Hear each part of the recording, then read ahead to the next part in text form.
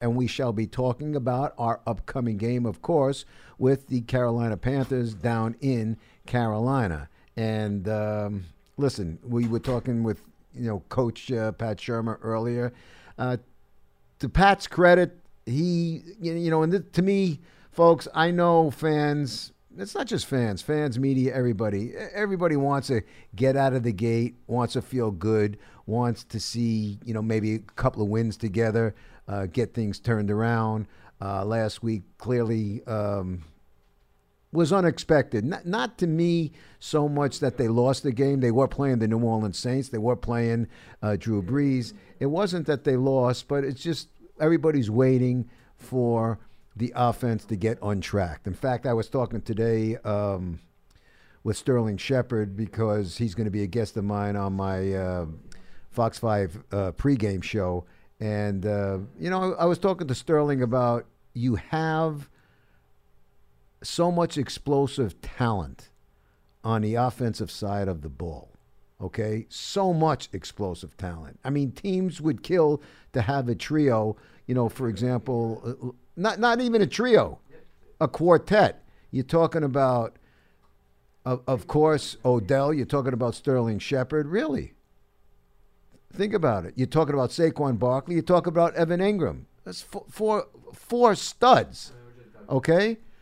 So I asked Sterling about the frustration dealing with not being able, because he said to me, the team hasn't been able to get on track yet.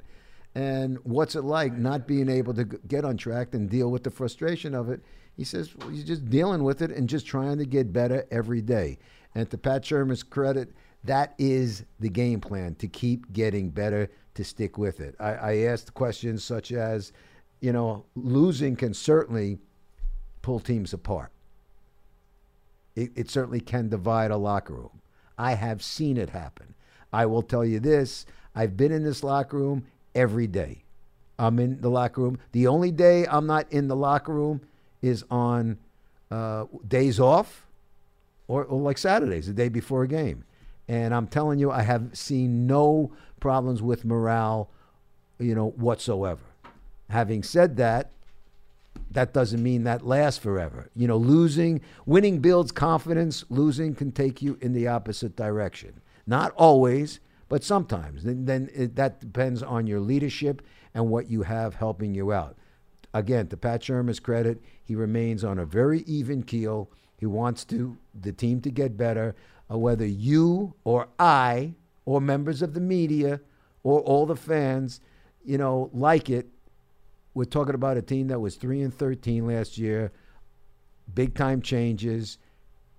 We want it to happen yesterday, but that's unrealistic. Okay? We all want it to happen yesterday. And especially in this town, everybody says rebuild, rebuild, rebuild. Well, nobody has patience to rebuild in this town. And I'm not talking about just the Giants. I'm talking about any team. It could have been the Yankees. It could be the Mets. It could be the Knicks. Doesn't matter. Nobody has patience in this town to rebuild. You want it done instantly. It's just unrealistic to think that way. There are good players on this team, but they have to start paying dividends. Starting this week in Carolina would be a good... Speaking of Carolina, let's go to David down in North Carolina. 201-939-4513 is the number. David, how we doing today? Hey, buddy. How's it going, my brother? Good. How you doing? Hey, pretty good. Yeah, down here in North Carolina, going to the game Sunday. I hate to start off the show this way, but, and that was a good opening segment. You're right. The town, the city, the fans in general aren't patient, but I consider myself patient, and I know it's easy to say, but I would have been happy with a 8-8 season, a 9-7 season. I have to tell David. I know we're still in the season, right? David, I'll let you continue, but I just want to tell you something. You're one of the few people, and that's a very commonsensical approach. Well, I think I mentioned it yesterday. 8-8, coming off 3-13, would be pretty damn good. Pretty damn good. And I'll give you a better one. outside of this city, if you took a team, if the media in New York was judging some team in another city that was 3-13 last year, and you picked them to go 8-8, people would say, "What are you, nuts? That's too lofty a goal." Yet in this city, they were even talking about 9-7 and wild. I mean, and I'm not saying it can't happen or it's not going to happen, but I just think there has to be something realistic. But I got to ask you this before I let you continue: how's a guy with that North Carolina twang become a Giants fan? Yeah, so we didn't have a team, for a long time since I want to say, 94, 95 is when the Panthers came in. So my dad and uncle were long-distance truck drivers. They had to drive a lot up to that area, up north in the New England area, PA area. And I grew up in the 80s, and so, man, it just the heyday of living. They were kind of the team, and I played football, and that I like defense. I like their style of play, and my uncle and father would bring, memorabilia stuff down, and that's how I became a fan. And so, yeah, I mean, even though the Panthers are here, I was already, a Giant fan through and through. Well, so obviously you're kind of being surrounded this weekend by the enemy, if you will. Yeah, for sure, and I'll be there in Bank of America. But I tell you, every year I've ever went, man, and Giants fans know this. They always travel really well, and I promise you, Bank of America will have plenty of Giants fans this Sunday. Well, that sounds good. What else you got for us, David? Yeah, so I mean, it kills me to say this, Russ, but I'm just really worried, man, when I go back and and I'm no expert, but try to look at the film and at some of these games and throw the Dallas game out. I mean, that was just a terrible game in all facets. Nobody could have succeeded in that game. But the more and more I watch of that Saints game, I feel that, to your point, hey, this may only be an 8-8 team. This may only be a 9-17. So you can't peg it on one guy. But with the way the rules are set up, with the way the NFL set up, I mean, you would think that this team would be able to run into 25 points, 30 points, and I really do think a lot of our struggles are on Eli Manning, and I think what it is it's just years and years and years of hits, and he's hearing the ghost, he's hearing the footsteps, and he's getting the ball out entirely too quick, even when he does have a pocket. I think he's gotten to the point where he doesn't have that sixth sense that a lot of your great quarterbacks have. Well, that he had, and I think it's gone. Let me just say this to you about that, David. And you probably haven't seen, but Paul Dottino has joined me. So, Paul, if you want to chime hello, in. How are you, buddy boy? Better late than never. Absolutely. But you know what? I think. You hear me say it several times, David. The hip bone's connected to the rear end bone. The rear end's connected to the leg bone and the knee bone and the shin bone. It's all connected. The parts are all connected. I think, and nobody on this team throws somebody else under a bus, but it was obvious that fans and media everybody was throwing the offensive line under a bus. Has it improved? Yes. Is it where it needs to be? No. And I think that's part of the situation. Listen, Odell Beckham, everybody's talking about, well, why can't Odell or Odell, are you getting frustrated not getting into the end zone and stuff like that? Why isn't Eli going downfield? Listen, Odell himself has said, if he can create double or triple coverage, whatever the hell it is, open things up for somebody else, be it Sterling or Saquon or whoever, great. The problem is that coverage hasn't opened it up for everybody else, and you want to see them take advantage of it. I'm not disputing what you're saying. I think Eli, I mean, we were talking about it yesterday here, Dave. Eli has said he needs to play better, but he's not the only one. And listen, he certainly didn't look like he was hearing footsteps last week, 2 weeks ago, whatever the hell you want to call it, down in Houston. So what was it? Paul? 15 or 17 or 12 or 14 in the first half. 25 for 29 for the game. 297, 2 touchdowns. Nobody was talking about footsteps then. Listen. The quarterback always gets all the credit, well, most of the credit, and he usually gets most of the blame when it's not going right, and it's not going right now. No, and you're absolutely right, and that's what I mean. I mean, say we flip the script, Eli's playing out of his mind, the defense is playing terrible. There's plenty of blame to go around. This is not a team threatening to go 16-0 before the season started, but I tell you a telltale play if you guys, and I'm sure Paulie's looked at it. Yeah. It's third quarter, about 11 and 40 some change on the clock, third and long. The Saints drop. They actually look like they're going to rush 4. They drop 3. Eli could have put up a picnic table and had a snack, and he just immediately hits Odell on a drag kind of crossing route, and I think that might have been the play where Odell tries to be a Houdini and backpedal and looks like all of a sudden he's going to do a Barry Sanders-esque type move. But they only rushed 3.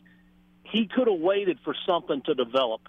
And there's a couple plays in that game where the pocket is pretty clean, and he just dumps it off way too quick. And all right, what I'm worried is that Eli that stood in the pocket and took a beating in 2011 in San Fran.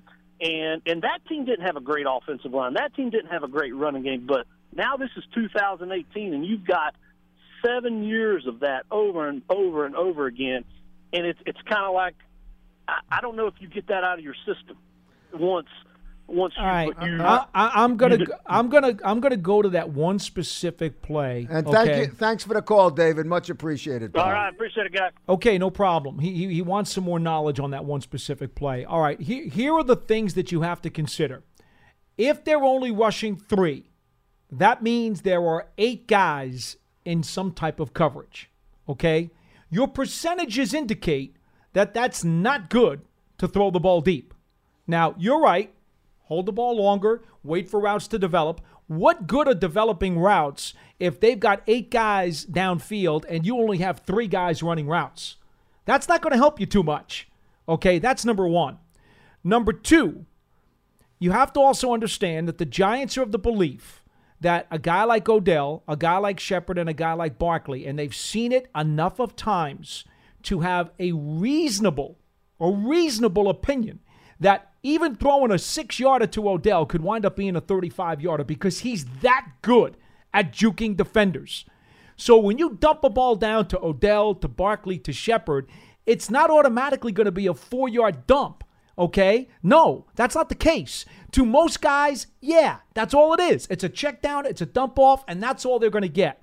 But with the ability to get yards after the catch by these 3 players who are so dynamic and so explosive, even a short 5-yard dump-off pass can be a 30-yarder in a matter of a second and a half. But that's what we were talking about here yesterday, Paulie, with I was talking about it with Lance.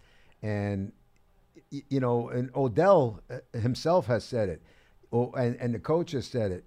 A big play, an explosive play, doesn't necessarily have to be a 30 or a 40-yard bomb, downfield. It could be exactly what Paul is saying.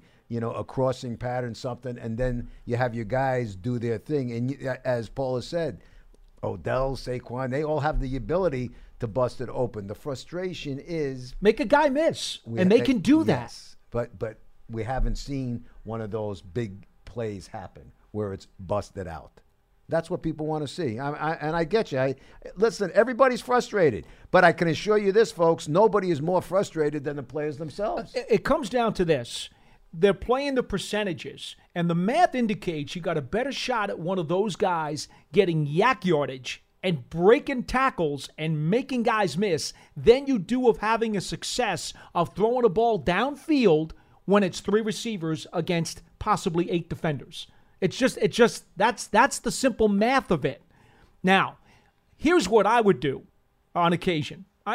There are 3 ways. I don't know. Did you guys talk about the 2 deep zone yet today? No. You came 5 minutes. Oh, I was at. Oh, good. We got Tina Cervasio was great today. Good. She just zipped through her questions. We got through them real quick. I'll tell you guys later in the program, there are 3 ways to beat a 2-deep zone, which teams have been using against the Giants. We'll get to that in the second half of the show. I will only say one thing now, Russ, in terms of previewing that.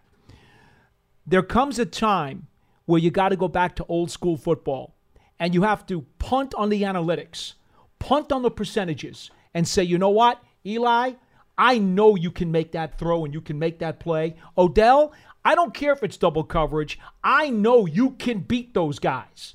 Go out there and make a play, fellas. Well, just go make a play. I think what Paul you're talking about, and to the fans, what Paul is talking about, and it's kind of something that bothers me. I'm not talking about just in football. It's more prevalent in baseball. And speaking of baseball, the Yankees are playing tonight. Go Bombers! Severino. But really, it's everything is by the book.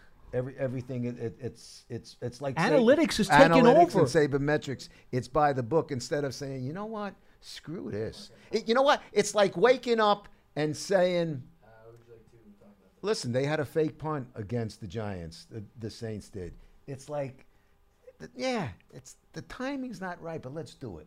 You know, I got a feeling it's going to work out. That's what Sean Payton does. But in fairness,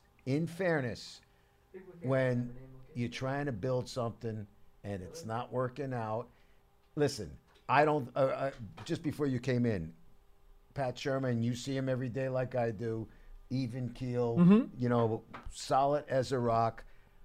He's trying to build the confidence. He's never going to throw anybody under a bus. But that confidence has to grow with everybody. And then I think when that confidence is there, you tend to want to take more chances. Or like you say, thinking out of the box for a moment. But until, you know what?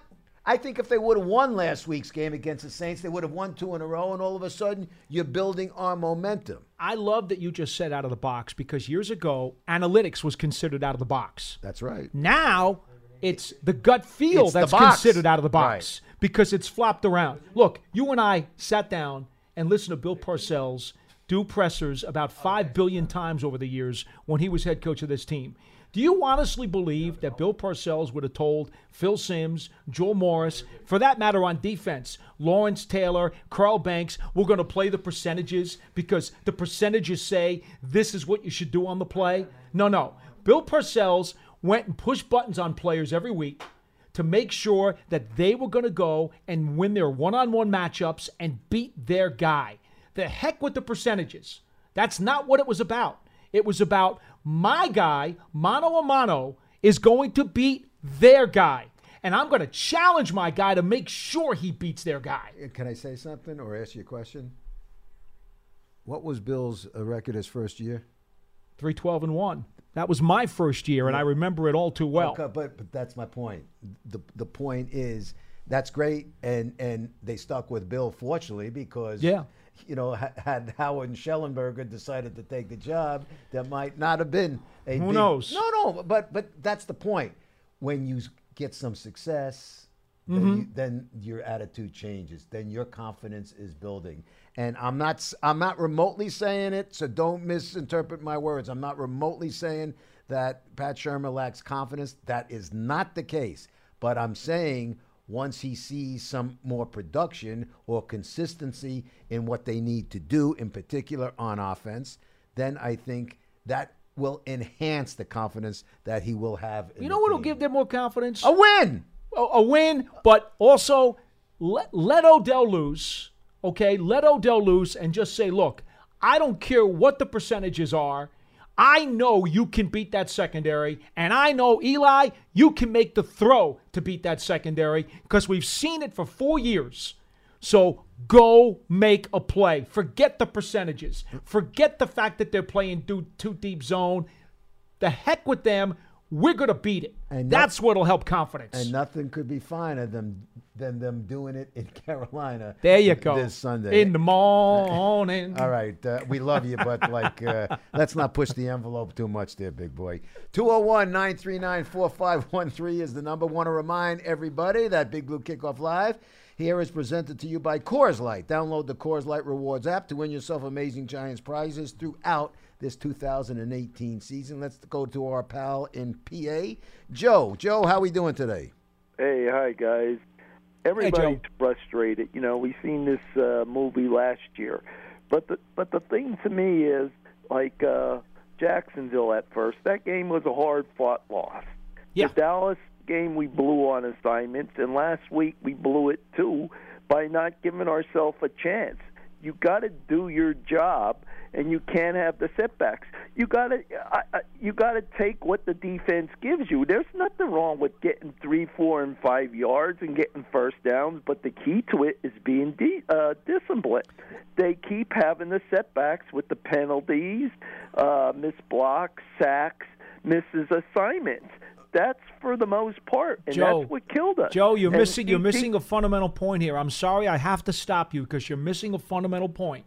The Giants are not running the ball nearly effectively enough to balance out this offense. I'll do that, whatever it is. No, but here's part of the problem. Run, but we can't have the penalty. Yeah, but here's part of the problem. I'll take a 3, 4, or 5 yard pass. Joe, here's the problem. Okay. Until you start hitting some stuff deep, okay? Until you start hitting some stuff deep, and until you start getting some running plays going, the defense will not be on their heels. They are cheating right now. They're cheating against the big pass, and they're cheating against the run. No, but Paul and Joe, both of you, hold on a second. I'm going to try. I'm just saying they're playing back. They're giving us this short stuff. Yes, Joe, with penalties. Joe, we have to be disciplined. Joe, hang on 1 second. I'm going to try and mediate between you and Paul here. I get what Paul is saying. I agree with that to a point. But Paul, to Joe's point, what I agree with, listen. You might want to see it, and I want to see it, the big play. Having said that, what they didn't do the week before in Houston, they went back to doing it this past week against the Saints. The penalties, as Joe is saying, instead of being 3rd and 2nd and short and 3rd and 4, you're 1st and 20, 2nd and 15. Right, that's what it is. That's but you guys are both you're both missing the core of the onion here. The whole reason that occurs is because there is a basic defensive philosophy against an offense that is a bit out of sync or not efficient. And that core philosophy is make them nickel and dime down the field, because the more plays they have to execute to move down the field, the greater the chance is that they're going to make a mistake and screw up. That is exactly the defensive coordinator's philosophy against the Giants right now. Go ahead. Nickel and dime down the field, take 11 plays, and you'll screw up. That's exactly what's happening. We can't be missing our assignments. We should know our assignments. Okay, you know what but I mean? Joe, we are being. It's coming to 3rd down, and it's if 15 and 20. If a possession has 11 plays in it to drive downfield instead of only 5 or 6, that doubles the chances that you could make a mistake with a sack or a penalty or lost run. But Paul, and Joe, buddy, I don't care what we do, Paul, but we can't be. You got to do your job. You can't be hurting the team and being in the long run. Okay, because then it's easier for the defense on that 3rd and 15 or 3rd and 20. Joe, it's just too much long yardage, Paul. We're hurting ourselves. Joe, I tend to agree with you, buddy, and thank you for the call. I think, in fairness to Joe, I get your point, but I think you're missing Joe's point, Paul, to a degree. And what I think is, I get it.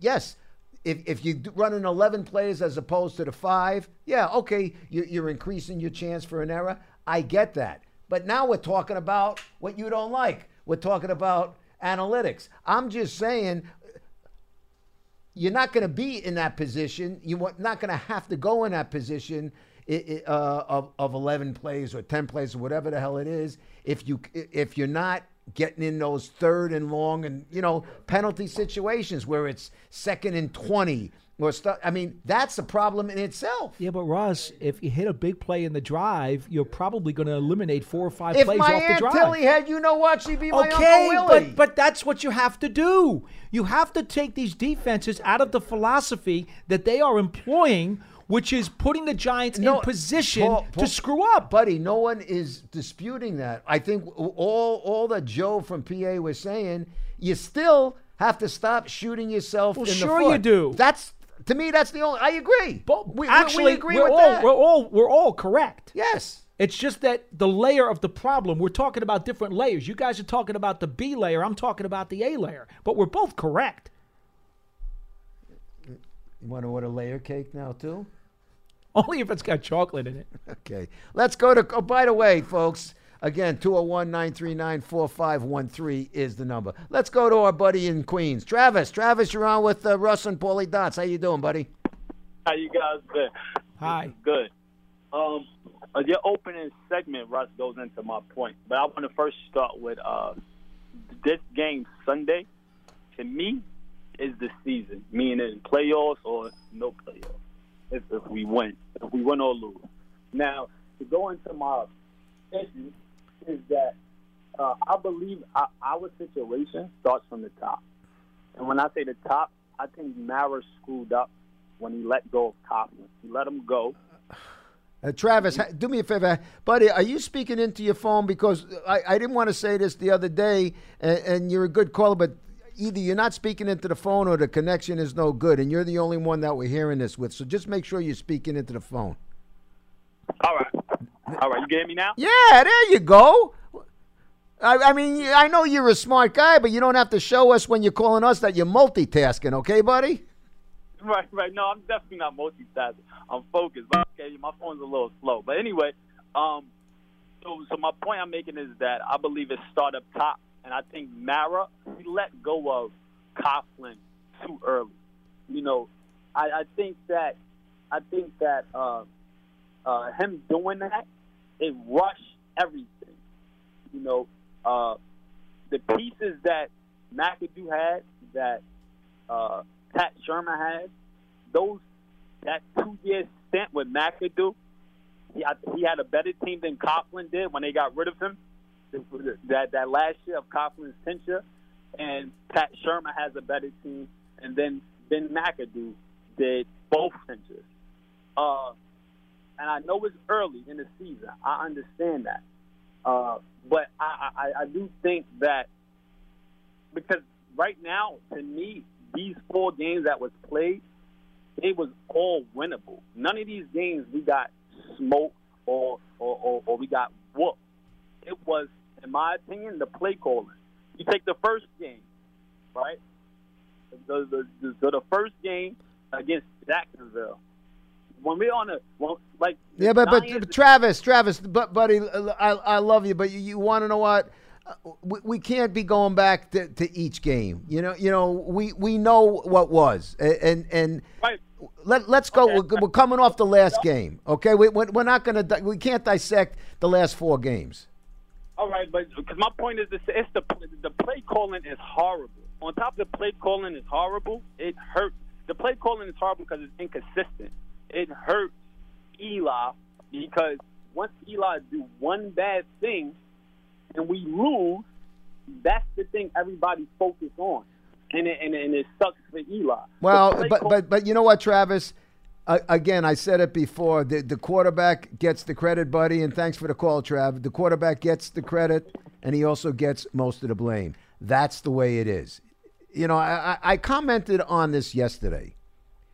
If you recall, and certainly, Paul, you recall, last year when the team was 2-10 and they benched Eli, the outcry was incredible.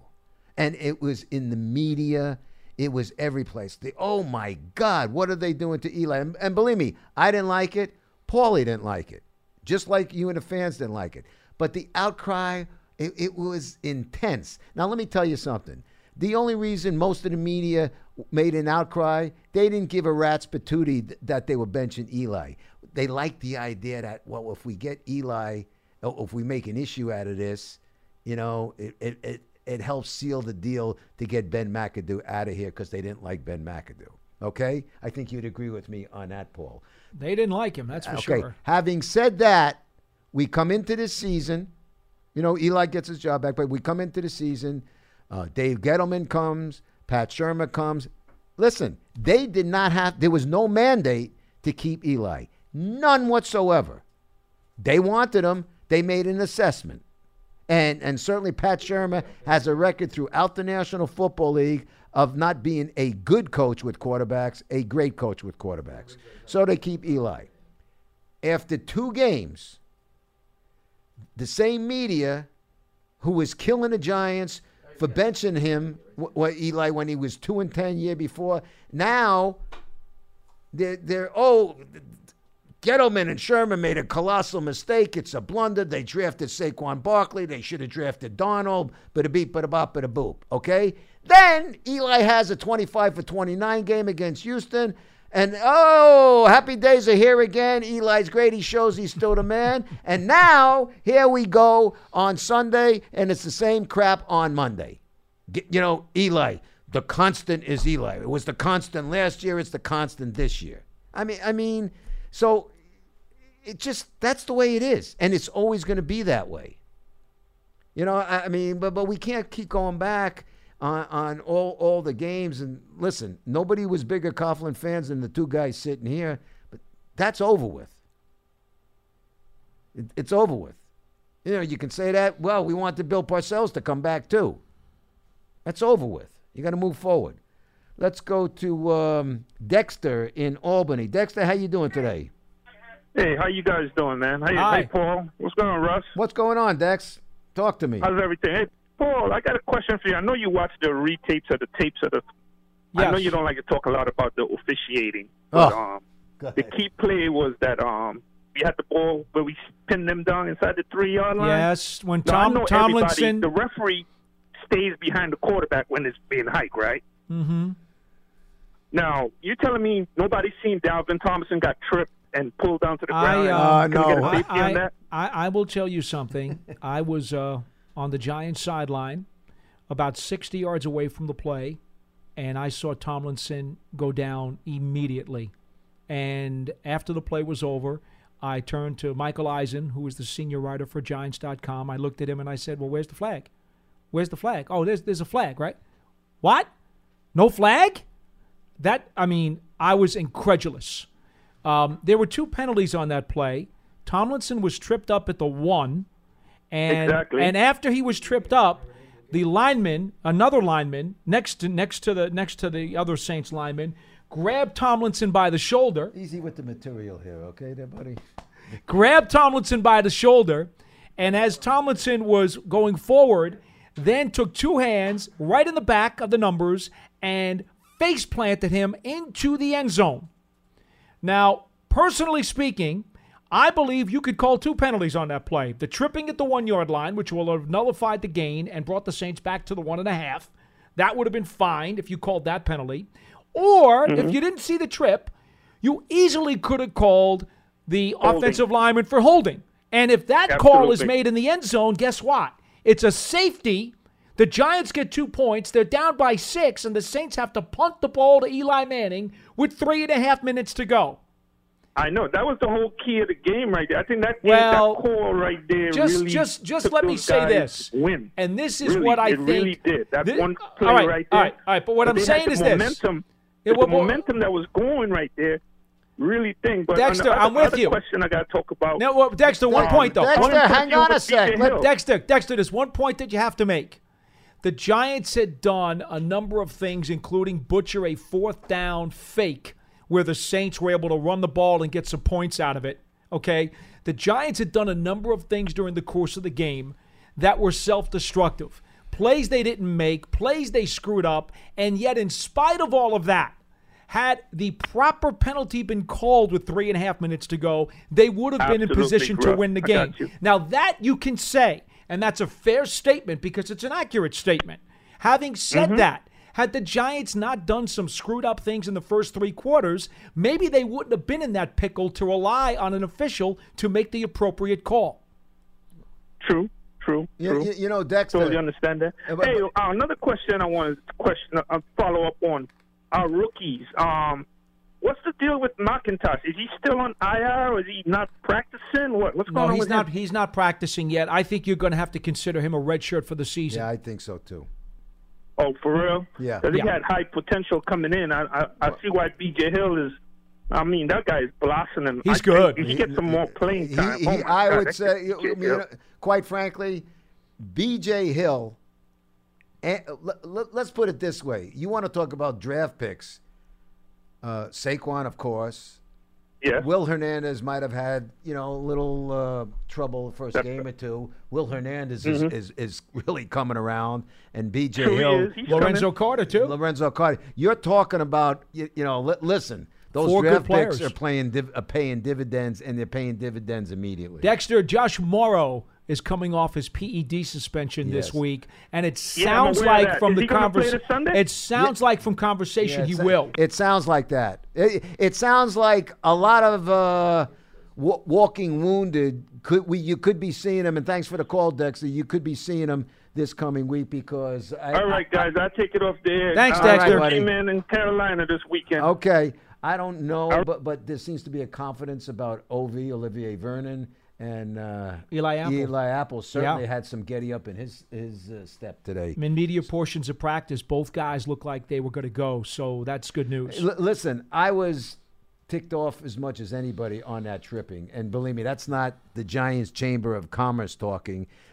And again, to Sherman's credit, he would not use it after the game Sunday. He would not use it today. He didn't use it on Monday as officiating bad calls, giving them the reason for the Giants losing. But I will say this, and I'm not going to make it as an excuse. I'm just saying this: the officiating in that game stunk, in particular for the Giants, and quite frankly, around the NFL. I mean, they gotta figure this crap out with whether it's defined as a penalty or not. That horse collar was horse bleep, if you ask me. It's the same thing with the Clay Matthews, the 3 penalties. I mean, the league has to fix this business out because believe me, you don't want to get into. And Belichick has been calling for it for years. You don't want to get into reviewing penalties, okay? Because if it gets to that point, the games are going to take 5.5 hours. All right, but they got to fix something. And that's the problem, Russ. How do they get it right? I don't know, but How? The human error is always going to, But you know something? institute mistakes. I don't know, and I've said this not just in football, Paul. I think I've said it with you. It's happened in all sports, in particular baseball too. I don't know if it's made officials lazy. I don't even like using the lazy because that sounds like they're not doing a job, so that wouldn't be fair. Maybe they become too dependent and saying, well, we'll just worry about the replay. And they're not showing the gumption to make a call the correct way. Like, to me, after that, the horse collar, after I saw that play, Jenkins got called for the horse collar, but I saw all 4 of them get together. I'm sitting with Jeff Eagles. Great. They're going to get this right. They're going to get together, discuss it. One guy's going to say, no, but nothing. I didn't understand it. Now, again, I'm not, just like the tripping play, like you're saying with Dalvin Tomlinson. Listen, I get it. And that certainly was a penalty. But, as Sherman said after the game, we got to make more plays. As well as the defense played, that was an instant where they need to make a play. It's first down. You got them back. I mean, I was sitting with Jeff Eagles. Well, Tomlinson doesn't get infracted upon. He's going to get a sack. Breeze is cooked in the end zone. We hope so. We don't know so. I mean, we're talking about what we think would happen, but it didn't happen. He had a free path. Okay, I'm not disputing, but nonetheless, okay, make a play. Come up with something big. All I know is this. First down on your own 3-yard line. You got, at that juncture, it was like 3:30 left in the game. Yeah, and they got out of it. And they got with out some of it help, but they got out of it. On the first play. And then they got screwed again. Let me ask you a question, Russ, about this penalty stuff and about the replay stuff. Let me ask you something. It's not going to be the perfect solution because there is no perfect solution.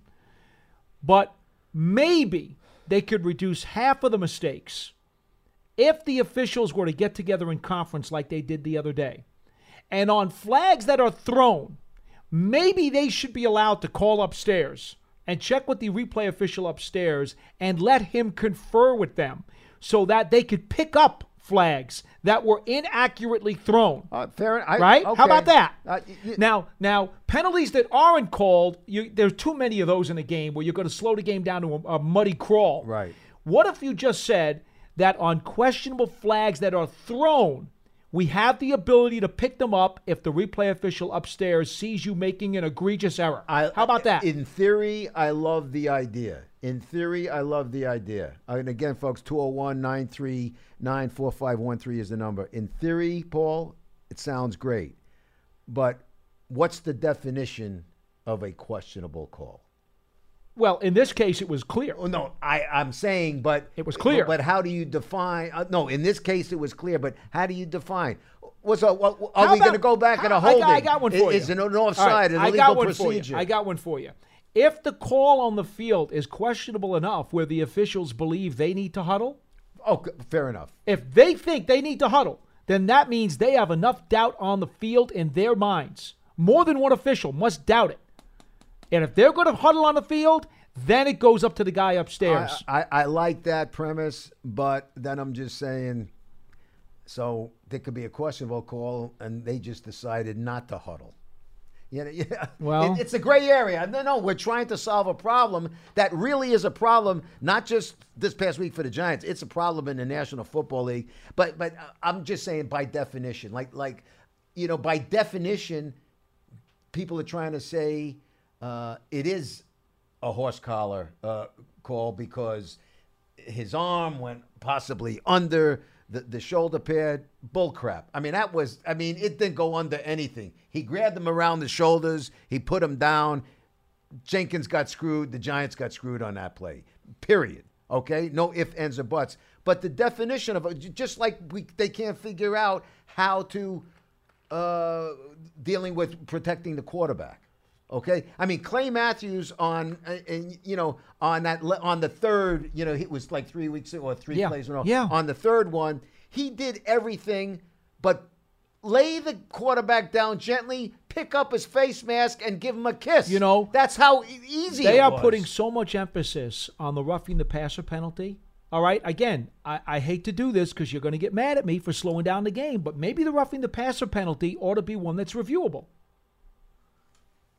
Look, we have the officials come in every summer during training camp, and they come in, and not only do they help out the teams for a couple of days in determining how the rules are going to be officiated and what new rule changes will be in play this year, but they also meet with the media. And we get an opportunity to sit with the officials, go through a tape that they talk about with emphases and new rules, and then we get to ask them questions. You know what really bugged the heck out of me, Russ? And it's not those guys' fault. It's coming from the front office because this is the way they want to have the game officiated.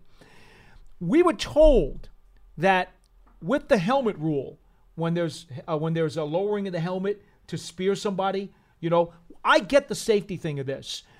I said, okay, now what happens if a guy comes in to make a hit and he's going down to make the hit and you guys flag him because you think it was a helmet leading into the hit.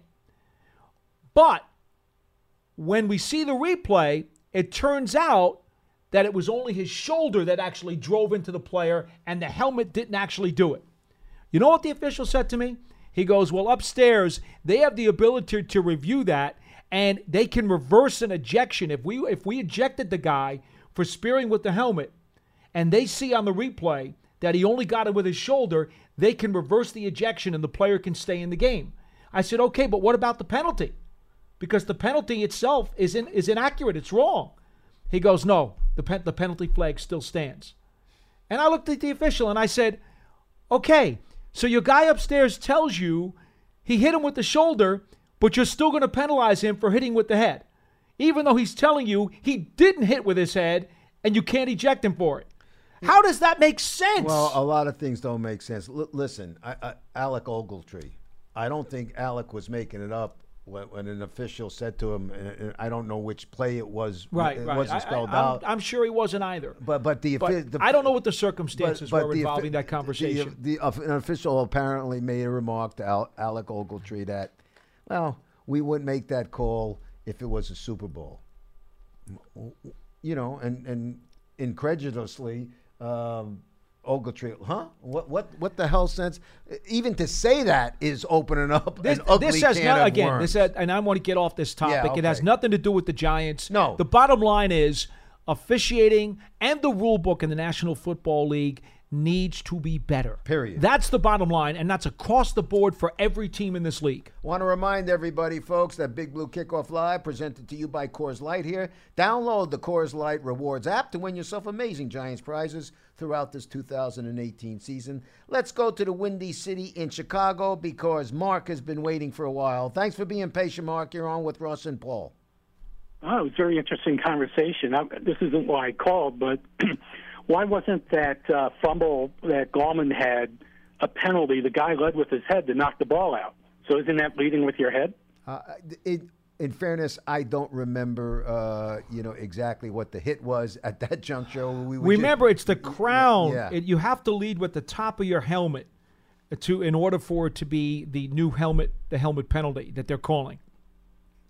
I don't remember I thought it was just leading visually. With the head. It wasn't helmet to helmet. No, It was not just helmet. leading with I'm your head. If you It's lead with the new crown of rule, your from what helmet, I you're going to get understand. flagged. If you put his head Mark, and knock the ball away, that's leading with your head, I think. Mark, but we're just saying to you, I don't remember distinctly. I'm going to look for the play right how now. It came up. But go I ahead. don't remember visually. What else you got, Mark? Yeah, and I wanted to talk a little bit conceptually and then go into the specifics. You know, if you look at Eli's career, what made Eli great was having a balanced running game, a run-pass balance, play-action pass, downfield throws. When Ben McAdoo came in, he tried to turn him into something else, something that he isn't with that West Coast offense. And you're talking about Shermer being a great quarterback with coaches. I thought that he was starting to go back to this, what I just talked about, what made Eli a good quarterback. I turned that game on Sunday, and I didn't see the first part of the first quarter because of the NFL, overtime that happened. But that game came on, and I see Eli back in the shotgun. And I saw Eli back in the shotgun almost the entire game. And as the game went on, one of the announcers said that New Orleans was playing a slowdown game to keep the Giants' playmakers off the field. I think that turned around because they realized the Giants were going to make any adjustments. I just think that in support of what somebody said earlier, we're seeing no creativity from Shermer in our plays. They talk about New Orleans having good play design. I haven't heard one play this year where the announcer said that was good play design. Where I think we're being outcoached all the way around. We're seeing nothing that's keeping the other team off stride. I mean, chuck the ball down the field sometimes. We're talking earlier in the year about how we can't wait to see Barkley come out on a wheel route. I haven't seen a wheel route all year. Mark. Do rollouts, sprint outs, bootlegs, do anything to keep the other team off balance. And we're not seeing anything. Mark, how many times has Eli been... I'm not saying you're wrong, okay? I'm not saying you're wrong. But I am. How many times... Look at the schemes and the formations they're using. You don't know what you're watching. How many times has Eli been sacked this year? I understand that. And what you do to counteract the sack is do something different, like a rollout or a bootleg. You can't keep doing the same thing. And because of our offensive line, which is the problem that you're sort of describing, you can't keep doing the same thing. That has been a problem. Something different to happen. Well, thanks. Go to a hurry-up offense. Do something that is going to keep them from just teeing off on Eli and playing this cover 2 and cover 3. We're not doing anything creative to get out of what we're doing. All right. And that's my whole point. Thanks for the call, Mark. Much appreciated. He obviously hasn't watched too many games this year because the formations that the Giants are using with double tight ends, they're using sometimes double stack receivers.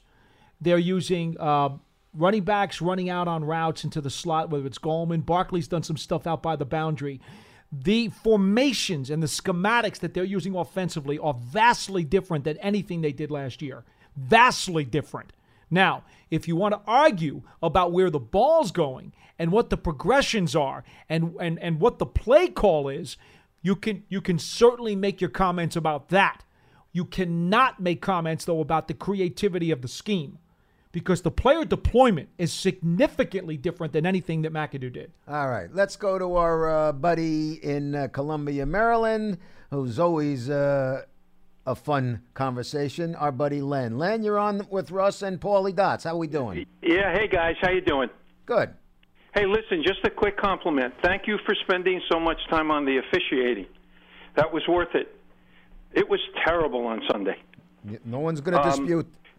And I tell you, it was just. I mean, it was bad. I don't know how else to put it. It affected the game. And I'm not just saying that because the Giants lost. I mean, there were a lot of calls in there. It's just hard to explain. Okay, Russ, this is. You know what, Len? If you give me half a second, I just want to make a comment about the Gallman hit. I just watched it again in slow motion.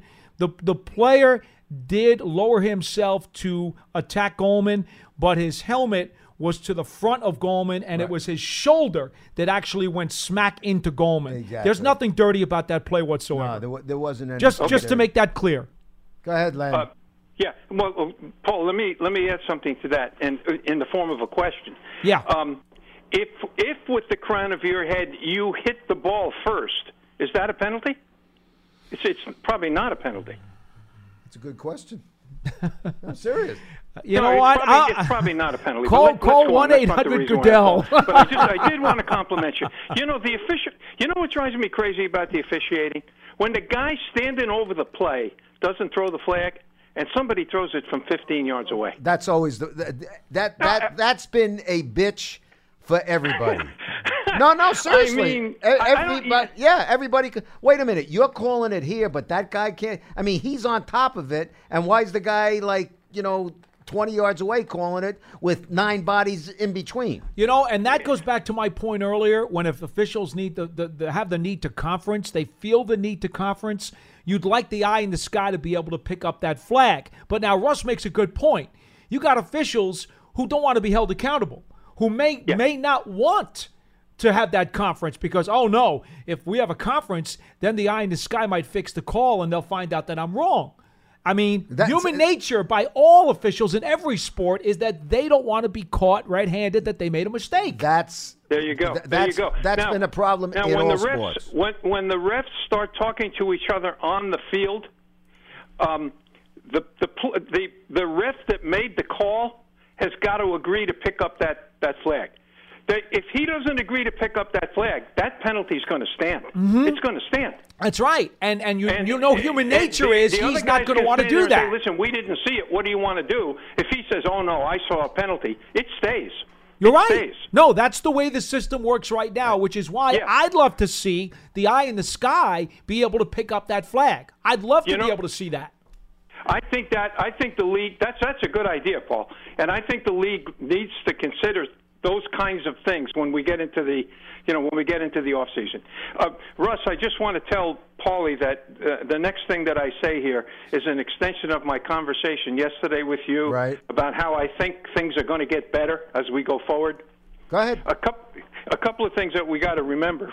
First of all, counting the upcoming game on Sunday, 3 of these 5 teams who are playing are top 10 teams.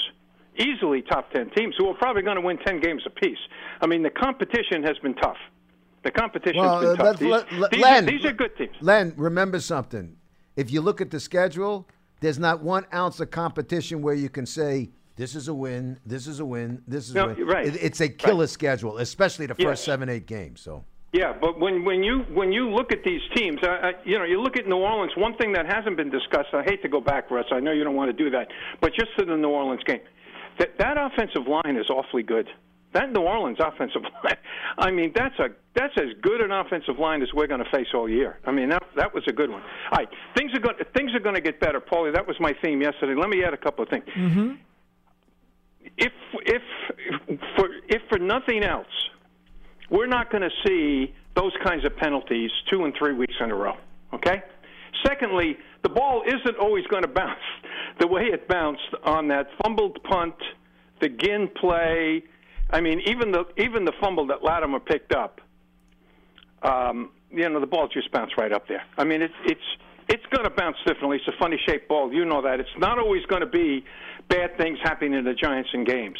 But I think as we go through, things are going to get better. Now, here's Here's one thing I would like to see happen. Len, just do me a favor. You know, we're running low on time. We got to get to another call. Make your point, and then we got to go to somebody else, buddy. Okay. Real quick. I'll make it quick. The two biggest advantages that the offensive have is they know what the play's going to be when they know when the ball's going to be snapped. That's a huge advantage. Yep. College coaches, pro coaches spend millions and millions of dollars trying to figure out those two things. I would like to see the Giants come up to the line of scrimmage with 15 seconds left and run the play, not wait till 3 seconds left. Kuechly's pretty smart. Using Sunday's game, he's going to figure things out. Come up to the line of scrimmage, faster pace to the line of scrimmage, and call the play. Yeah, I like Don't that. Sit there. Let's get on with things. Let's pick things up. That's one of the differences I want to see on Sunday. All right, thanks Len. for taking my call. Thanks, Len. Appreciate it. By the way, that was a Lombardi theory. Lombardi used to say all the time, get up to the line, get the quick count, get that snap off, because more often than not, you will catch the defense off balance. That was a Lombardi theory. Well, I'm with you, Len. Yeah, that's just common sense. But there is one small asterisk here, and that is your offensive line, remember now, has only had 2 games together, and Eli needs to make sure they've got the right protections called out, and the center, in this case, it's now Greco. John Greco. He needs to then make sure that the line has the proper protections called out. Oh, good point, because, again, we want this all to be precision run, but it's not a video game, Russ. no, it's not. And again, whether anybody wants to hear it or not, they're all new pieces on that offensive line, each and every one of them. Let's go to Ed. Ed in Massachusetts has been very, very patient. I thank you for waiting, Ed. We've just got a couple of minutes. What do you got for us, buddy? How you doing, guys? Good, Ed. First time caller, long time listener. Thanks for dialing up. up. Welcome aboard, pal. I'm sorry. I said welcome aboard, pal.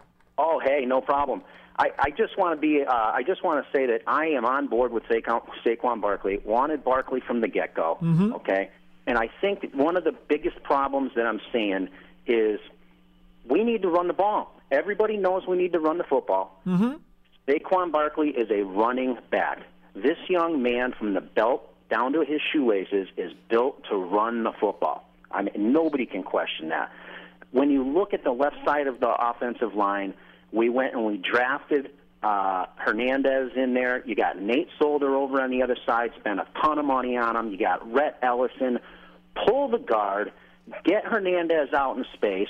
The guy's a run-blocking beast. He's not a pass-blocking guy yet. Get him out there. Let him eat out in the open space, and let's run the ball around the corner. You touched on the stacking the 2 wide receivers. Get 2 wide receivers out there. Get these guys out in space, blocking down the field, and let's run the football.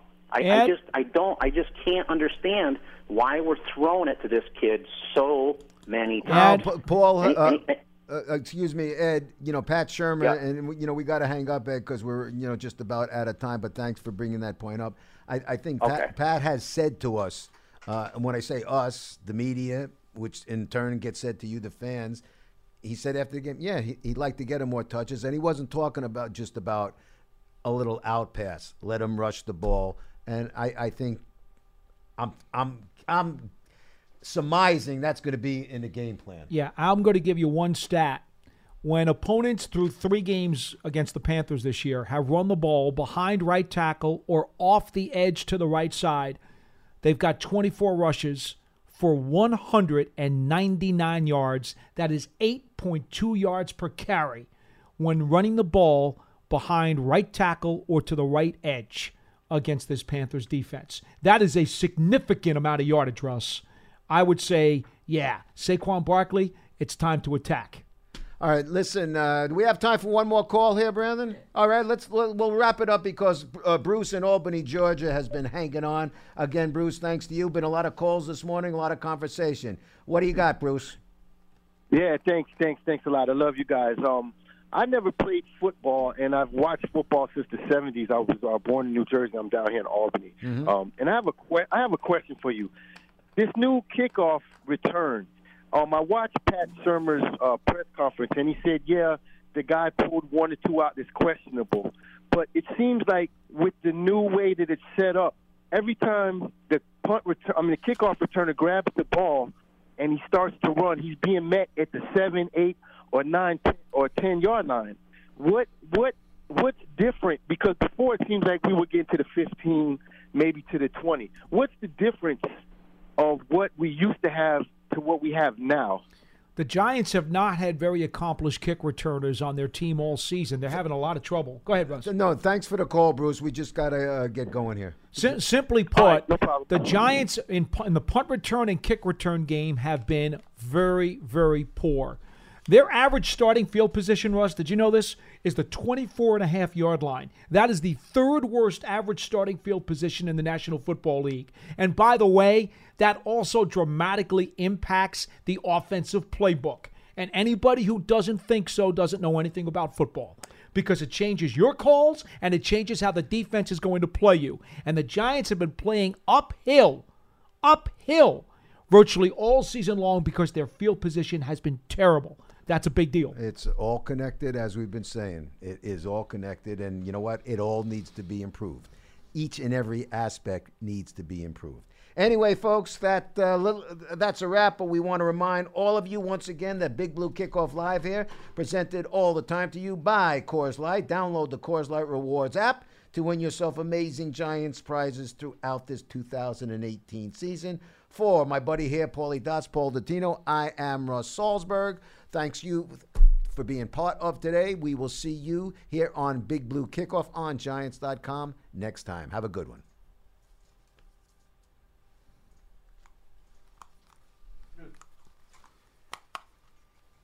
Thank you. That was a good show today. I got here as soon as I could. That was great. It wasn't that bad. Great. Tina was real great. We just zipped through it. That was I just couldn't ask them, especially in light of Rich not being here. We got to get back fast. I couldn't ask them to do it at 2:30 because then we would have gotten back much later. I know. Good show. Hey, by the way, buddy, Brandon. What's up? Maybe there's something wrong with the connection here because